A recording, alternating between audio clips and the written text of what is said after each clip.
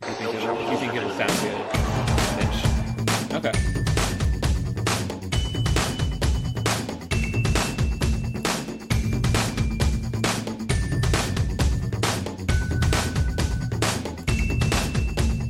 Welcome to episode 172 of No Challenges Remaining. I'm Ben Rothenberg, joined by my dear friend Courtney Nguyen. Hi, Courtney. How are you? I'm doing well, Ben. How are you? And how is DC since I saw you 24 hours ago? DC is cold. I believe it. In the low 30s right now. So it is colder since you left. I mean, you took all the warmth and sunshine with you. It is kind of warm here. It wasn't that warm while you were here, so it was a marginal amount of sunshine that you departed with. But, you know, it was something. But yeah, it was very nice. Marginal amount of sunshine should be the name of my memoir. I think that's right. Yeah, it's what I bring to the table. Yeah, you know, within the margin of error. Yeah, exactly. A marginal amount. Not a bunch, not some. Hopefully more than you had before. Go with that. So it was very nice seeing you on over here in DC. It was a nice sort of surprise visit there, and we enjoyed periscoping the final, which hopefully a bunch of you were able to tune into. The men's World Tour Finals final. It's so stupid having to say final twice in that sentence, but the final match between Andy Murray and Novak Djokovic would determine the year number one. We, did our best Andy Roddick and broadcast the first set at least of it anyway on Periscope, so that was fun. And would be something I would be open for doing again if we ever are in a setting where we're both together, not on site at a tournament, which is going to be rare. Very rare. So during an important tournament. Or we could do it for some unimportant match, I guess, also. But it was an important match because Andy Murray won it, and he is now year-end number one. He won the match pretty easily, 6-3, 6-4, I believe. Djokovic made a little bit of a push in the second set, but it was kind of over, and Djokovic afterwards was saying, like, oh yeah, I never really thought I would win that match, which is not very Djokovician in terms of, because he wins everything. Not that he's always like, this pillar of confidence se, but he just is not usually a pessimist either. No, he's not a pessimist, but Novak has always been, all the Serbs really, but particularly Novak has always been very much about, the fatalism. Like, sure. It wasn't meant to be. It just wasn't my day. Like, the stars just weren't aligned. Like, you see that very much like through the course of like some of his tougher matches, even like if you think about the forehand heard around the world, it's because he was just over it. He was like, well, today's not my day. And he hits that forehand against Roger and comes back. But so it was weird. I mean, obviously I didn't watch the second set, but watching the first set, there was just kind of a sense of acceptance about Novak Djokovic, which was very weird. It was I think it was very sort of affirming for Andy Murray because he really did feel like the alpha out there, which in a way that I don't think he ever has before against a Big Four opponent. Because he hasn't played any other Big Four opponents since he sort of took command of the tour second half of this year. And so the question, I'll get straight to the chase of this. We talked about the significance of Murray getting number one for the first time back when he got it, at least temporarily last week. And so I don't think we need to go too much more into that. But just in terms of 2016, the Player of the Year debate, one obvious answer would be that it's Murray because he's number one and he won the match. That was a heads up battle for the number one. But who would you say, Courtney, is the best men's player of 2016 or the Player of the Year, as they say? It's really a tricky tough. One. Yeah, no, it's really tough. My gut says Novak Djokovic, simply because when he was playing the way that he played for the first 5.5 months of the season, it was unbelievable, and it was at a level that you just really couldn't believe in a lot of ways, and just felt completely dominant. Now, like, has he obviously replicated that since? No, he has not. And that shift really, went towards Andy, especially with Roger and Rafa kind of taking a step back as well, and Stan being Stan and not really performing on a consistent level week in and week out. So the door was open for Andy, but he still only got it by just a hair. It came down to the final match. To me, I think that Andy did incredibly well to kind of like take advantage of the situation.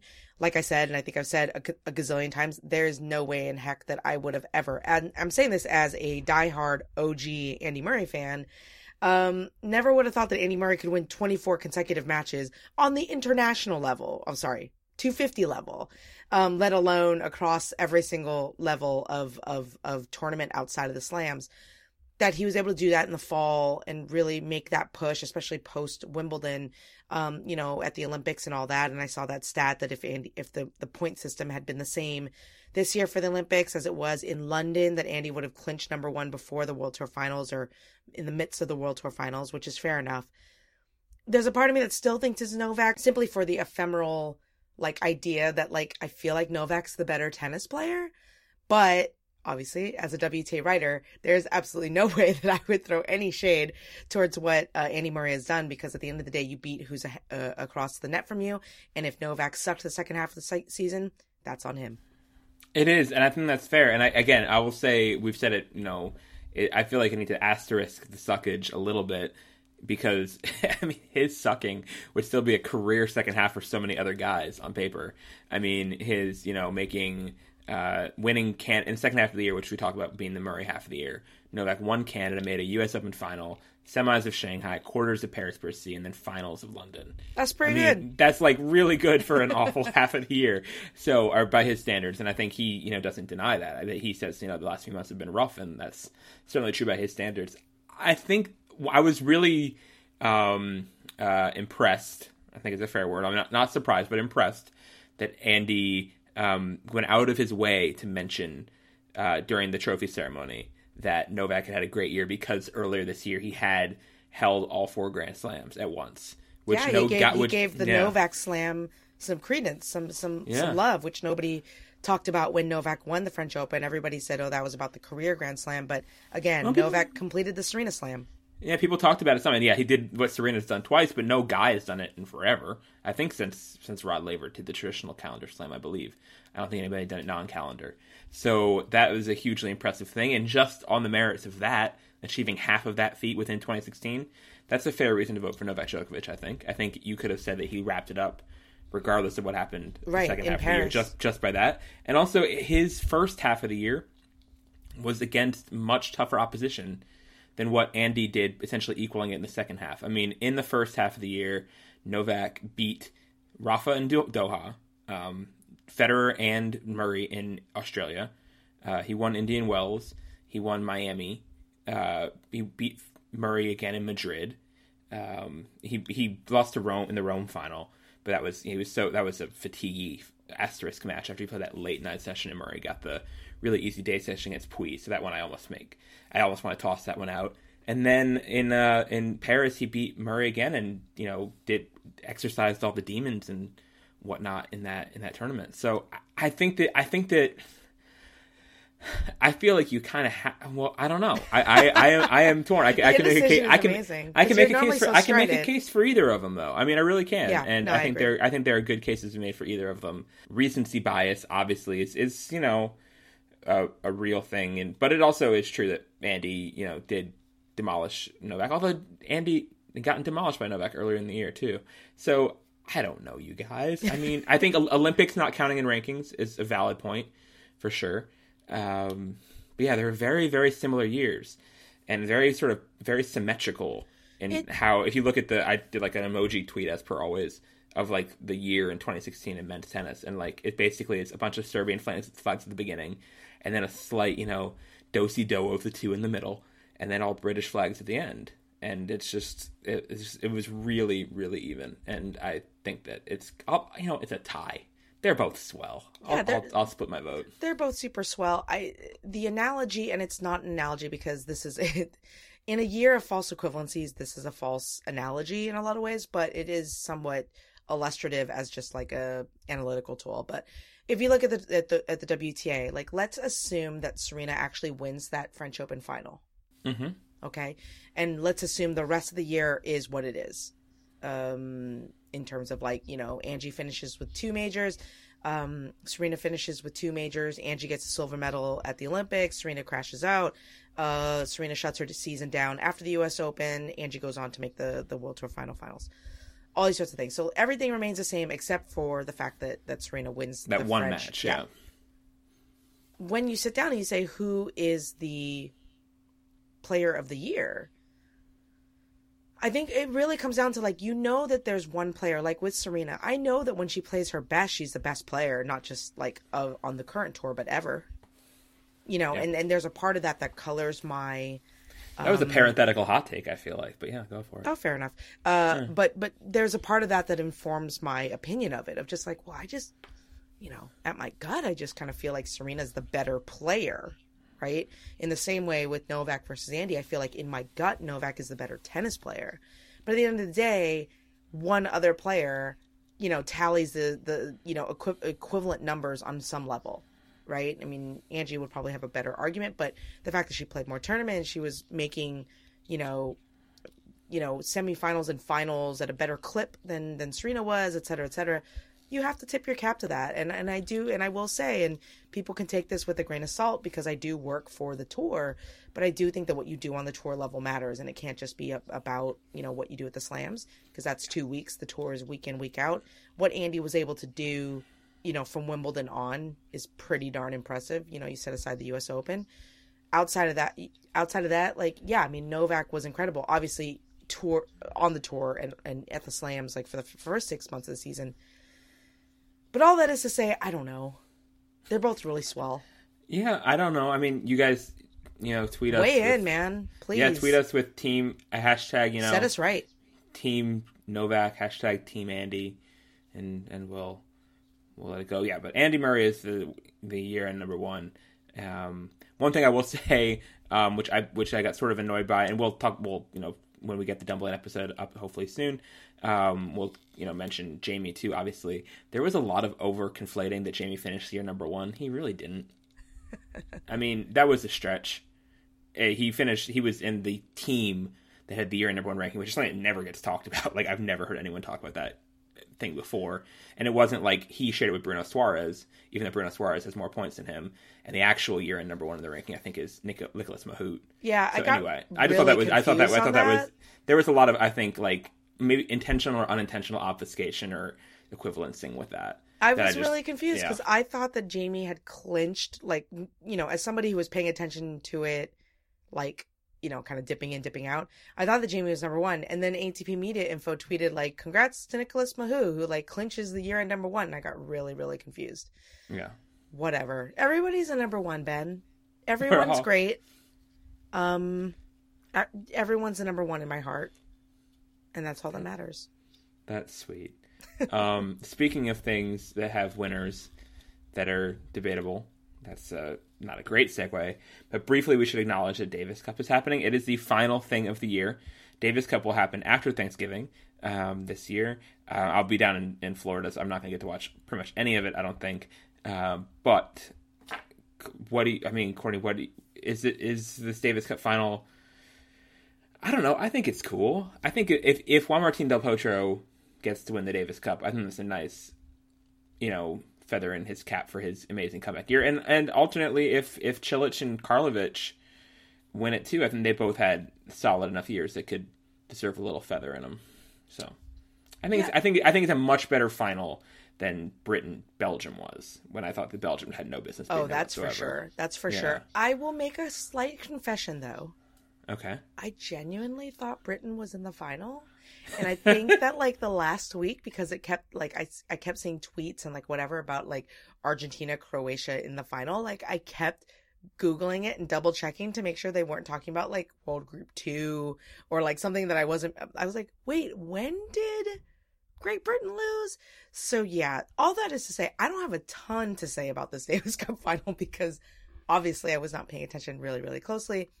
I think that it's as relevant as what Juan Martín del Potro does. I think that with his season and what he was able to do and just the comeback effort and everything that, if he were to finish things off with the Davis Cup, title, which he's been unable to bring back to Argentina in his career, I think that would be amazing and would be kind of like a perfect coda on the ATP season.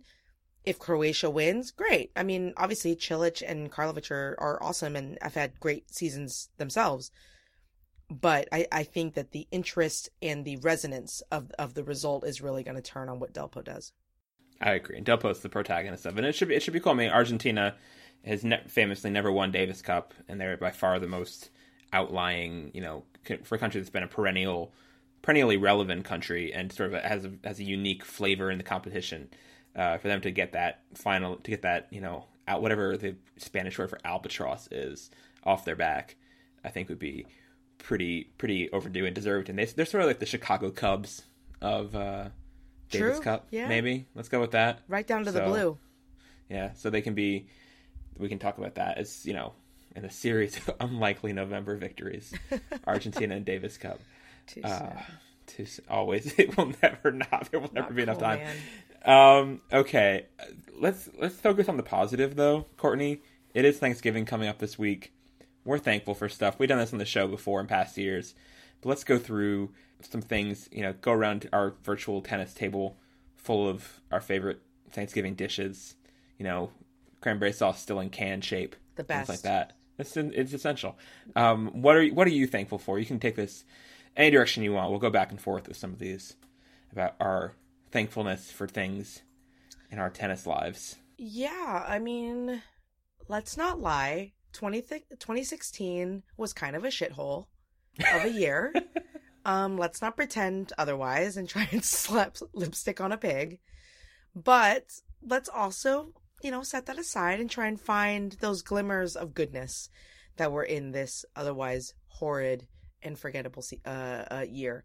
So I'm going to start where everything started in the beginning. I am and hope to be incredibly thankful for in 2017, as well as I was in 2016, for Angelique Kerber. I think that not just for what she was able to do in terms of her, winning 2 slams or whatever, but look, let's not pretend that it hasn't been a recurring theme amongst the WTA slam champions outside of Serena, that they win the big one and they slump forever, and it's hard for them to get things back together. So for Angie Kerber to win and to back it up as well as she did, I think that was an incredible statement about her, but also it made my life as a person who writes about the WTA for the WTA so much easier and so much more joyful throughout the year to be able to point to a champion who was kind of like bringing it year in, week out, and fully committing to a full schedule, all that sort of stuff. It was great. And she's also an incredibly nice person. I love Angie. She's just good peeps. So that was really cool what she did this season. My sort of main protagonist on court one, similar to that, will be about Del Potro, we just mentioned. But I think it's so nice and so something we should not take for granted. The fact that Juan Martín Del Potro did get this somewhat fairy tale-ish comeback this year. Not complete, full-blown fairy tale. Didn't win the U.S. Open or Olympic gold. But he came close enough to both. And he had this really, really legit, relevant run in the game. And it's something that I think we had no right to expect would ever happen again. After how dismal, often, his injury prognoses had seemed with his both wrists at different times. And so for him to come back and do that, and the sort of joy and, pureness of that moment, and the U.S. Open when he lost to Wawrinka, and the crowd cheering for him at whatever past midnight hour it was, when the stadium wasn't very empty, but when the stadium was pretty empty, but everyone who was there was just going so loud. That was great. So in terms of on-court things, that's my main one, Juan Martín Del Potro coming back, because we did not have any reason to really be optimistic for that. So vamos, Juan, hope he stick around for a while. Even if he doesn't, though, even if this was it was still worth having, selfishly, just this great year with him. So I love how your thankful thing is still a very melancholy, if this is the only dance we had, it was worth it, sort of thing. Better to have Delpoed and lost than never to have Delpoed at all. Dude, on a t-shirt, right? And a bumper sticker, and maybe tattooing it on my inner forearm. Tremendous. The other thing that I will be incredibly grateful for, Monica Puig. Her single week in... Okay, this is why I'm going to say Monica Puig, because we're used to incredibly unexpected things happening, particularly on the women's tour. It's all part of it, always full of surprises, and anything is possible. I think what Monica Puig did in Rio kind of rewrote that for me. This was beyond surprising. Marion Bartoli. It was so improbable. Yeah, it was just so improbable. If you were to sit down and before the tournament and say, please list to me the 20 people, not even in order, just 20 people that you think could win the gold medal here, all due respect to Monica, and I'm sorry, I never would have put her on that list. And, you go back to the big surprising champions that we've seen in tennis the last 5 years, right? Marion Bartoli winning, Wimbledon, or I don't know, Schiavone, yeah, winning the French Open, Stosur winning the US Open the way that she did, whatever. I don't even put any of those near what Puig did, and just the way that she did it and the poise with which she played. That was a really, truly, like, even personally for me, like, inspiring week of watching somebody, like, totally, like, Eminem, like, you know, lose yourself, embrace the moment, like, fuck it, like, I'm gonna do it, sort of thing. It was really, really cool to see, and I'm really, really happy for her. So, yes, thankful for Pika Power. The Monica I'm thankful for is Monica Niculescu, because Monica Niculescu, just being herself, I think is a radiating beam of light and joy and you know, possibility in this world that someone can go out there with her game and, you know, stomp Petra Kvitova in the Luxembourg final and just be delightful afterwards, and just her sort of positivity and her what she brings on court, just it reminds me every time I watch her why I like tennis, because you can do that and, you know, hit her jumpy, loopy forehand slices that no coach would ever let a kid hit more than once and be a successful pro. And you can sort of be your own sort of, you know, I don't know, butterfly and do what you want, and no one can stop you in tennis if it works. And she makes it work. And so I think her sort of, her spirit in that, honorable mention in the spirit category to Barbara Strycova, who was the clincher in the Fed Cup final, and has her own sort of, you know, hers is more about attitude. I mean, her game is pretty cool too. Not quite as unique as Monica's, but both of them just sort of captured this this joyfulness about tennis that really resonates with me. So I'm thankful for them, and glad they both had great finishes to their respective years. Yeah, I mean, off of that, and I will say, just as a caveat before I continue talking, Ben and I have decided to record this podcast like 15 minutes ago.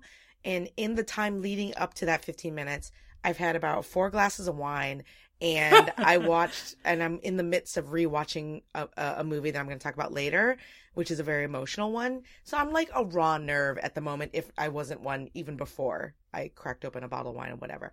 But anyways, I'm very thankful, going off of what Ben was saying about Niculescu and Strycova, for my job. Like, this year was the first full season that I've worked for the WTA and in this role as WTA insider and whatever. And we kind of went into it with a vague idea of what we wanted to do in terms of, like, really focusing on forehands and backhands, you know, covering the sport the way that we thought that it should be covered, you know, kind of straying away from, you know, gossip or fashion or all the other, you know, 5,000 reasons why sometimes women's tennis is covered, and all that.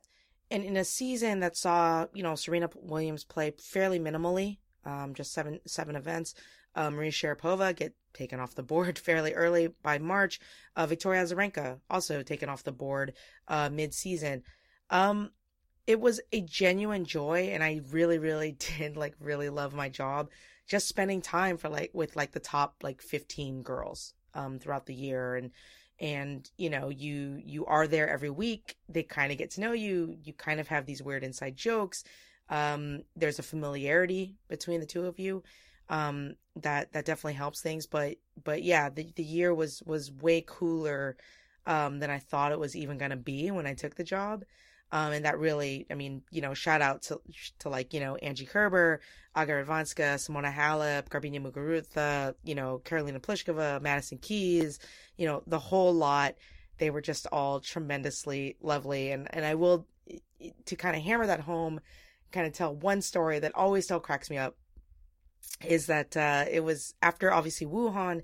I was in Beijing, and Petra Kvitova, who was in the hunt, outside chance of getting a spot in Singapore, was still playing, and it was a late night match, and she had finished. And as is the case usually with those players, especially because the next day she was going to be playing Madison Keys, I was like, sorry, I do need to talk to her, is what I told comms. So I needed communications, the WTA communications. So I did need to sit down and talk to her. So Petra rolls up, you know, with her bag still on her back. Don't think she hit the locker room. I think she was still like sweaty from after the match. And she like walks up and she's like, "You again?" I was like, "Yeah, you know, Petra, you know, like one of the perks that I signed up for when I took this job was that I get to talk to you whenever I want. And so this is one of those times, you know, kind of being jokey and like whatever. And Petra puts down her big red Wilson bag and she's like, "Oh, what a privilege." And it was like so sarcastic, and it was like, and I just could not stop laughing, and it was just great and wonderful. And she was like so kind about it. Because I know that late night press conferences are not the thing that everybody likes. So yeah, but that's a little bit of an insight of like what my day-to-day job is like. But these girls like made it really, really cool. And yeah, I wouldn't have traded it for anything. They were all really, really great. Yeah, no, one of mine was going to be similar too. Just having this job, my job hasn't changed really that much per se in the last 5 years or so since I've been doing this more full time. Or I guess 5.5 or whatever, however you want to measure it. But it's been continually cool to get to do this job and travel around. And although you know this podcast often contains a lot of our sort of grumblings about, you know, minor creature comfort inconveniences along the way, you know, behind the scenes struggles or difficulties we face, it's still a very, very cool thing that we get to do that a lot of people would love to get the chance to do. And I try to remain as conscious and as of non-complacent and grateful of that status as I can be, and along those lines, very grateful that this year we had all the Kickstarter support from so many of you guys on this show, which made doing this show continuing much more possible and expanding it and getting to do some cool new things, some of which are still to come in this final breaths of 2016, and including lots of postcards. I'll be doing lots of postcards over Thanksgiving break. So many postcards! Gave Courtney a fraction of my remaining stack to do while she was here. So lots more of that coming. But thank you guys again for all your support of that. Very, very thankful for you keeping us going, keeping NCR going. Exactly. No, the support is what makes it good and worth it, and making you feel like you're not like sitting in your basement, like talking into a microphone with nobody listening about and nobody caring about what you say. So all of your notes, every single email, every single Facebook message post that you guys send, like we read them. Yeah. We are aware of them. And also on the last episode, we got much more feedback than usual, unsurprisingly, with our topics. So thank you guys, everyone who sent those in. Thank you for making my tears worth it. But no, it's absolutely true. Like, no, I mean, it's just nice, you know? I mean, like, I always say that, you know, everybody asks me, like, how'd you get into tennis and like tennis writing and like tennis blogging, and how did you get the job that you have? And I'm like, honestly, it all started because I did not have anybody in my real life to talk to about this sport. And I was, you know, falling back in love with it. And I had all these ideas and all of these sarcastic, catty, jokey, impassioned reactions to what I was seeing. And I had nobody in my actual real life to talk to about it. And so that's when I started blogging. And through blogging, I found a community of people who thought about tennis in the same way I did, which is that it's like, it's funny. And like, you know, we can laugh about it and let's not take it too seriously. And in that, you know, I found people to like podcast with and, you know, talk through our feelings every single week. And then through that, I eventually like quit my job and got picked up and had to, I mean, it's so much. And even when I was in DC, we met up for drinks and dinner with Anna Mitrich and Amy Featheroff and Lindsay Gibbs. And it was great, you know, just to like talk to people. And these are people who are not in my real life. They are virtual friends outside of Ben. I mean, Ben's obviously in my real life, but can't get enough of me. But even a lot of 30% of the time you're a virtual friend. Like we don't see each other, you know. So you know, that's what it's all about, is being able to like share the experience of being like a tennis fan with other people, regardless of where they live. And so all of your messages throughout the year and the support on Kickstarter has been incredibly humbling. And then, yeah, just based off of last week's episode, I've read every single one of your emails. They've been so kind and really, really thoughtful and very moving. So, hey, that's what this is supposed to be. It's supposed to be a community, right? So I'm thankful for the NCR community. Yeah, no, and I always think with tennis people, NCR particularly, obviously we speak a certain dialect of this, maybe, but I always just feel like whenever I meet with tennis people, especially like not at a tennis event, like in the wild, it's always like meeting someone else from this like isolated tribe who can speak the same language you can. And we have to try our hardest to like preserve this possibly dying language keep it there for posterity and keep the flame alive and keep the culture of it growing and vibrant. I took a lot of linguistics in college. I don't think many people think about it that way. Yeah, but it's been very cool, and especially sort of in this current political, what is the word? Reckoning, or, geopolitical reckoning that the world is doing, and existential crises. I think it's been very cool to know that tennis has been the lens to get to meet this sort of world, this cross-section of the world, and all sorts of people who've been brought together by this diverse, geographically, culturally, totally. Religious, everything. I feel like, it's given me a much more holistic picture of the world, and I think a lot of the problems, quote unquote, on all sides of the aisle, and sort of the, being surprised by numbers and different results around the world, it's just people not getting out of their own lanes. Yeah, I mean, it's a funny thing because... and tennis does that. I mean, it's obviously a certain type of lane. It's not everybody in it, but it's something. But, I will counter that a little bit, because I will say that, like, to the extent that there is a pretty, well, at least in my experience, the tennis bubble is a diverse and really unique one.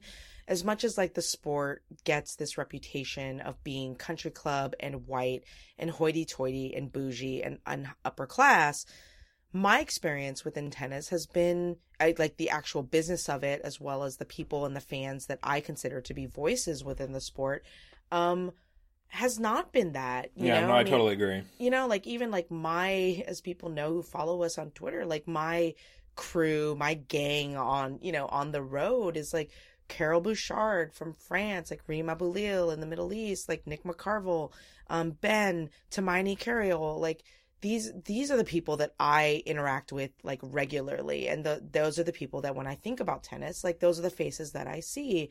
Similarly, when I have met fans and when I have, like, hung out with them on extended levels, whether it be in Cincinnati or New York or, like, wherever, it's a diverse crew of people. Like, it's not the people that, most would think are tennis fans. Like, everyone from across every racial, category, every, social economic status, every racial status, whatever, like orientation, orientation, all of it. And that's, if tennis wasn't that, if I had gone into this and jumped into this back in like 2006, 7 or 8 or whatever, and realized that it was literally just a bunch of old white guys, like, talking about, like, their love for the one-handed backhand, I would have been out of here, like, immediately. Like, that would have never been something that, like, kind of attracted me. But it was the fact that there was this kind of different side of it, of the sport, and the different face of the sport that maybe wasn't being written about or being recognized by what were the institutional, forces before. But I feel like nowadays, especially with social media, like, there are so many, like, outlets for everyone. And I take great pride in that. And that's the tennis that I see and that I recognize as being, like, my tennis. It reminds me a little bit of, like, not to get all political again, but, like, I had drinks with a really good friend before I took off to Florida last week. And we were watching, like, Lemonade, the movie, the Beyonce movie. And we had obviously spent most of the night talking about the election and everything. And we were kind of both breaking down in tears because we were, like, watching towards the end. There's, like, a few videos that are just, like, very candid moments of, like, Beyonce and her family and, like, families across, like, America. And we were both like, that's our America. We are not familiar with the America that everybody seems to be focused on right now. Like, that's our America. And that's the same way that I feel like with tennis is that, and this job and, has really given me an opportunity to see is that there is a specific, like, that's my tennis world that is very, like, that means a lot to me. And so thank you guys for being a part of it. Thank you very much. Is that a good place to end the thanks? You think? Sure, can do. Yeah. Well, no. I have one more, but continue. Okay. So do one if you have one, and then I'll finish up.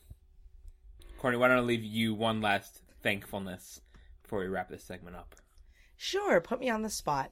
And it's so self-serving, too, as you're about to find out. Put me on the spot just because you asked for it. Go ahead. Exactly.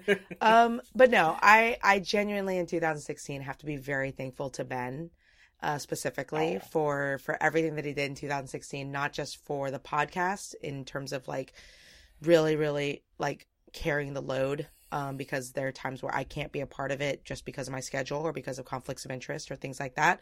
And he's really had to carry it forward, which is great. But also just from a personal level, like 2016 has been rough, and like my dog died and this whole Trump thing, but like Ben's always been like weirdly like right there for each one of those tragedies, which I don't mean to be in a weird way, but no, like I'm happy to be in the passenger seat of whatever potholes you hit. Exactly. Sure. Yeah. So like, yeah, like my dog passed away when I was in Indian Wells, and Ben was there, and even that night, like we just kind of like joked around, and it was like what I needed to get out of my headspace.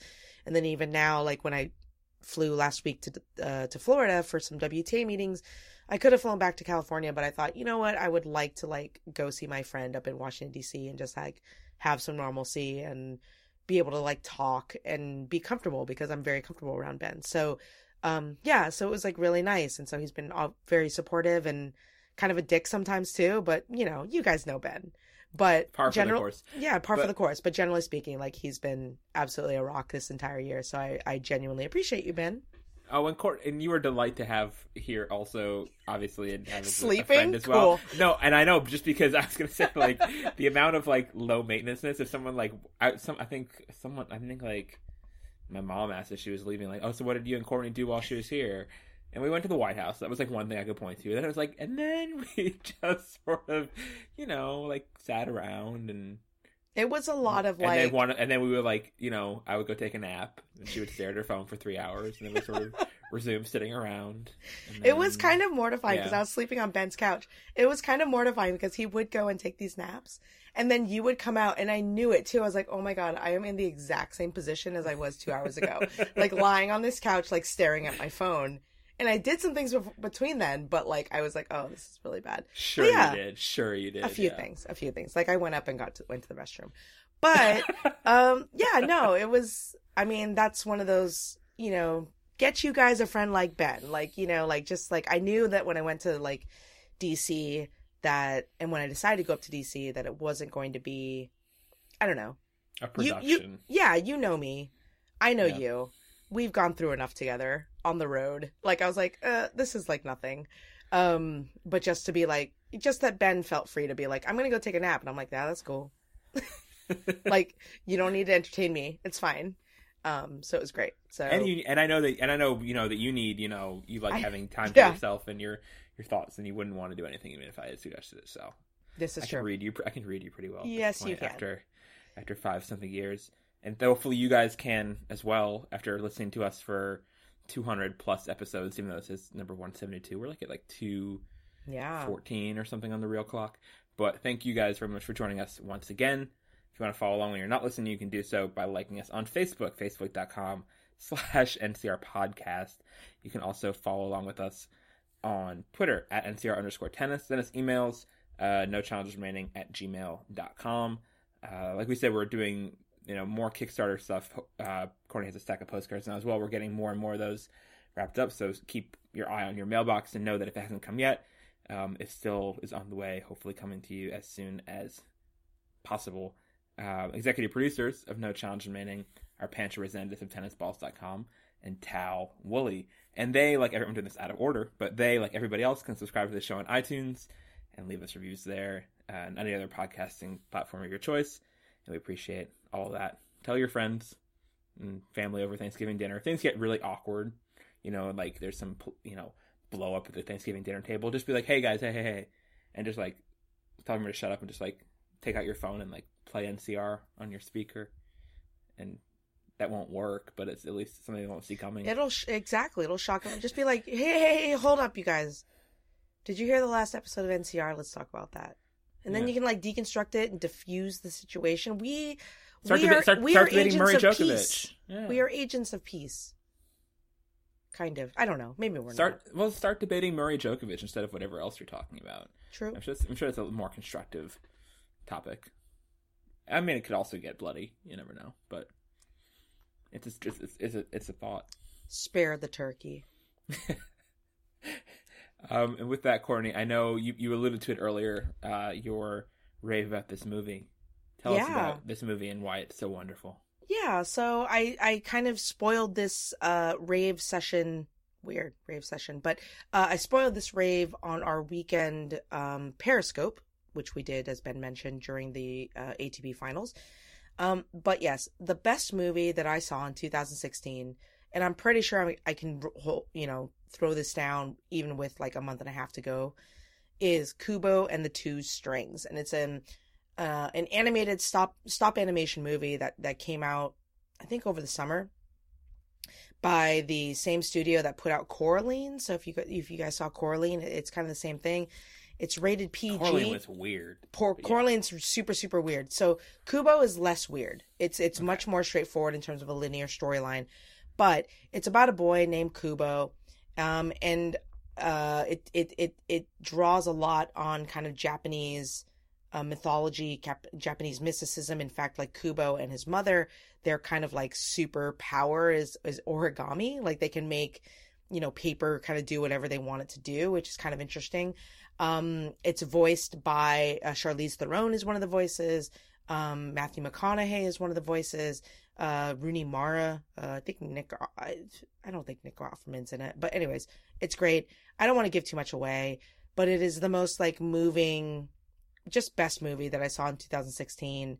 And I feel like it's been like overlooked on a really, really major way. So I kind of wanted to give it a shout out. So if you're, looking for something to watch over the holidays, don't rent this and watch this with your kids or your nephews or nieces. It's like really gut wrenching. Like I was in tears within the first 5 minutes.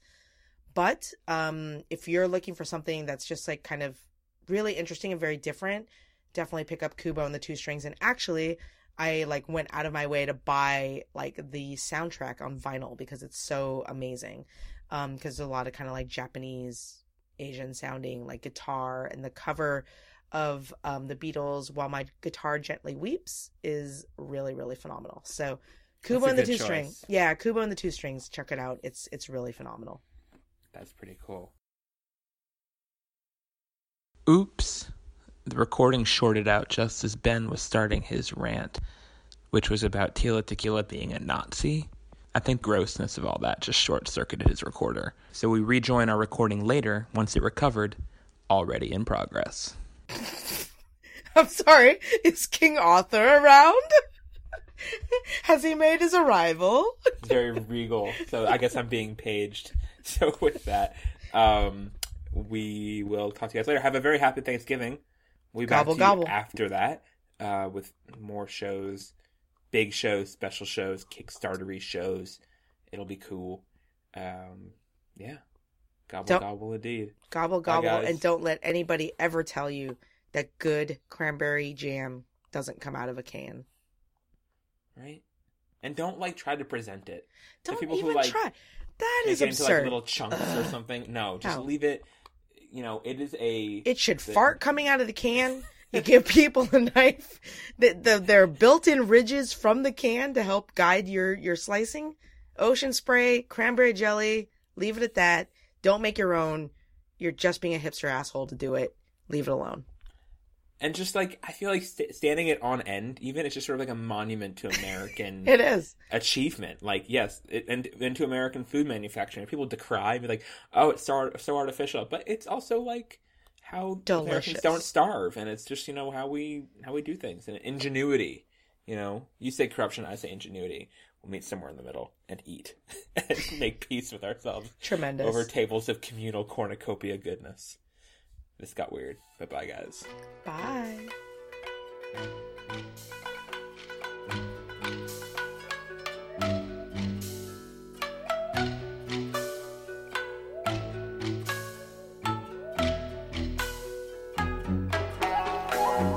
I look at you all, see the love there that's sleeping,